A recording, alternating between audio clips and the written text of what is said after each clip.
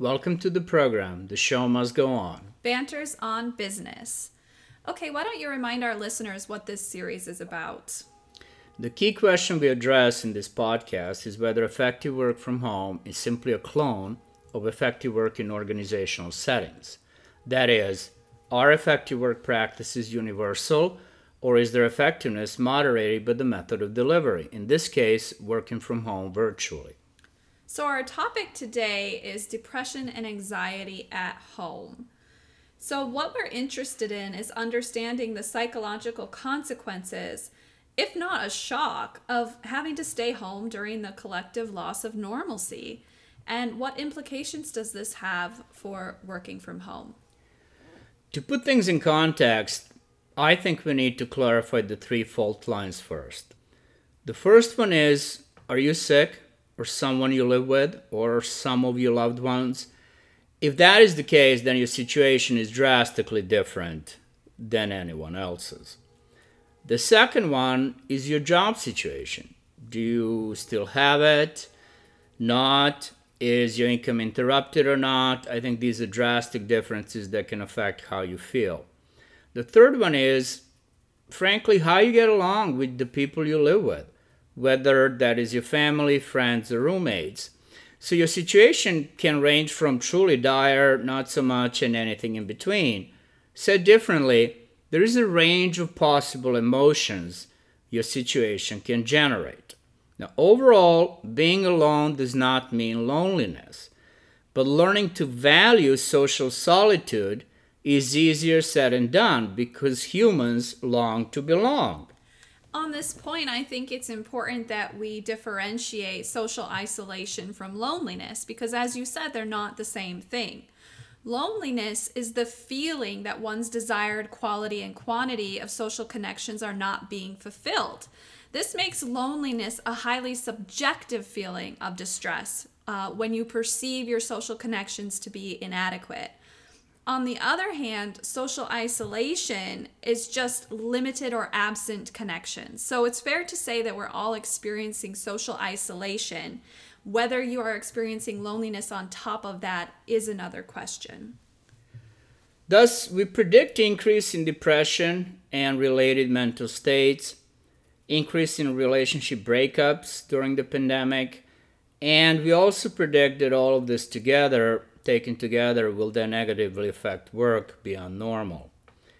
And you can ask why, you can ask for more conceptual evidence. So, not to sound clever, but can you think of a theory in psychology that would predict a decrease in depression caused by increased social isolation? It's actually quite the opposite. The research shows that when people perceive that they're being cut off from their social groups, it makes them more vulnerable, which can trigger a range of cognitive, behavioral, and psychological responses. For example, these individuals are less trusting, they're more anxious, they're pessimistic, they perceive others around them more negatively, and even approach social interactions in a more defensive and hostile manner. The pandemic really means simply there is no meeting others. There is no taking a break outside or going to a show or going to a game. So the depression and related mental states will skyrocket. Whether it gets recorded, reported, that is a separate question. So let's compare a little bit. Before, even if you didn't get along with people you live, you were probably, if you're employed, you're probably at work for at least 10 hours a day, if not more. So what that could mean in addition, well, maybe you have friends at work. Maybe you enjoy what you do. Water cooler informal conversations are also something that you look forward perhaps every day.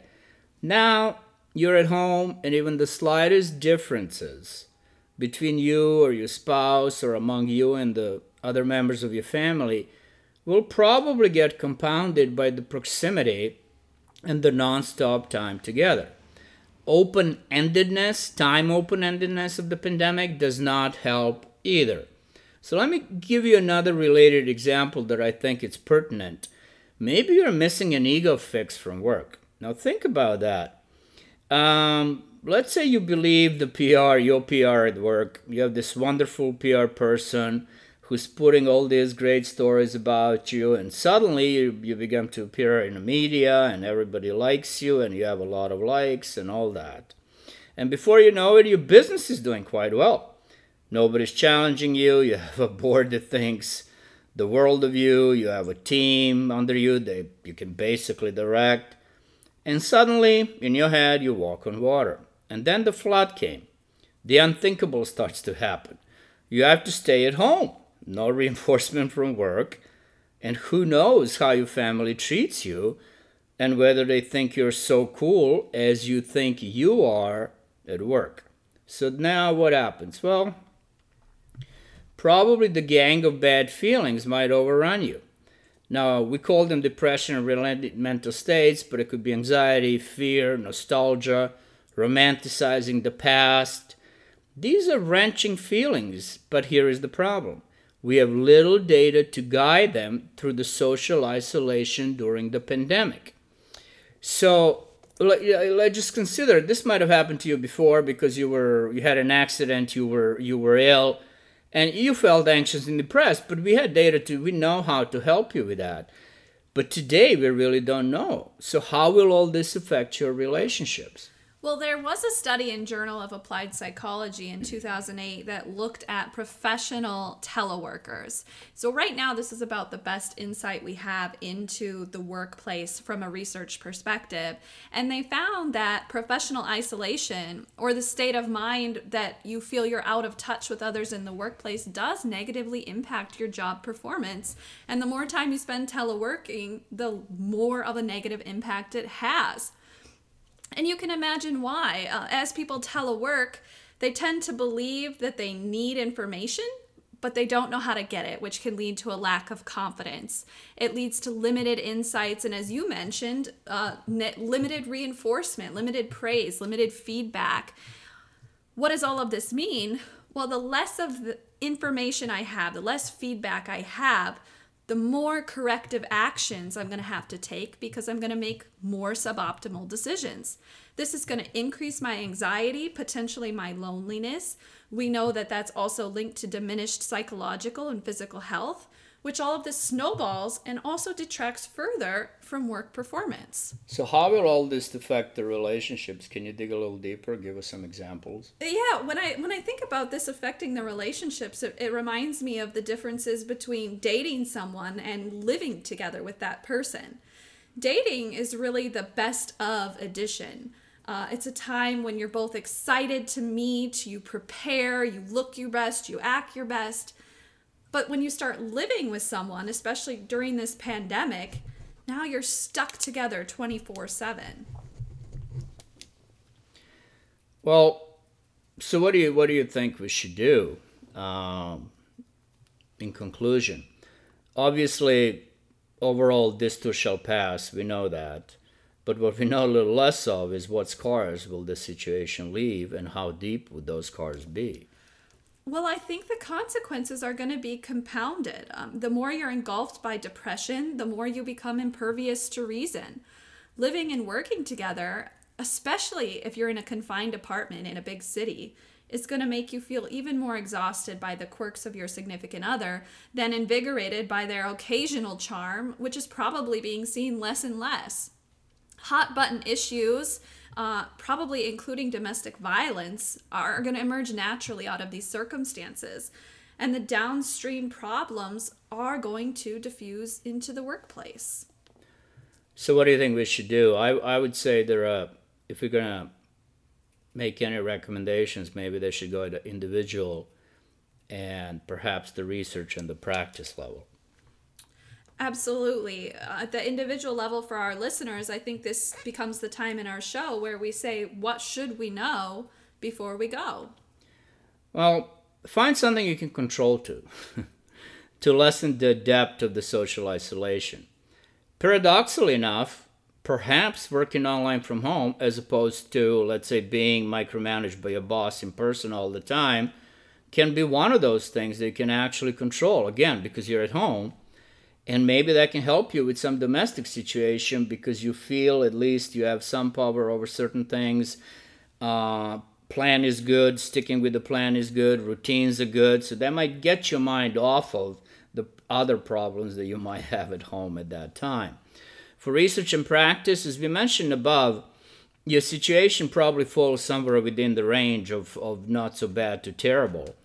So therefore, your range of emotions should be commensurate, meaning you shouldn't really be dichotomous, because you might be experiencing this and that due to the range of severity in your situation. So I would say, we should consider depression, social anxiety, all the emotions we mentioned, stay-at-home depression, as continuous measures, rather than dichotomous, some diagnostic categories in which these emotions are either present or absent. Because again, it's not just yes, I have it, I don't. You're probably somewhere on the range from whatever, 1 to 5 or 1 to 7. So this might generate findings for practitioners who deal with this that will reflect the full spectrum of symptom severity, increasing the reliability of the estimates we make. Well, I think that's an important point too for our individual listeners to look at their situation not as a dichotomy, so not as everything is so bad around me, but to look at it as continuous. Where am I on the scale? It might help them to see that others potentially have it worse. Maybe that can make me feel a little better about where I am. I think the idea you teach about that as shifting perspectives is probably a good one. It depends how you look at things, right? If you look at things, I'm anxious, I'm depressed, I'm isolated, I'm lonely, it's probably not going to look good. But if you say, yeah, I'm, somewhat anxious on some range, so is everybody else. I'm somewhat depressed, so is everybody else. You might feel quite differently. And to me, every time you teach this thing, and I don't, but you do, that perspective shifting, I'm reminded of Mr. Keating in the Dead Poets Society when he had the kids stand on the desk and say, what about now? How do you see the world now? And they'll say, well, differently. There you have it. So shift the perspectives. The same data, the same evidence might look quite differently.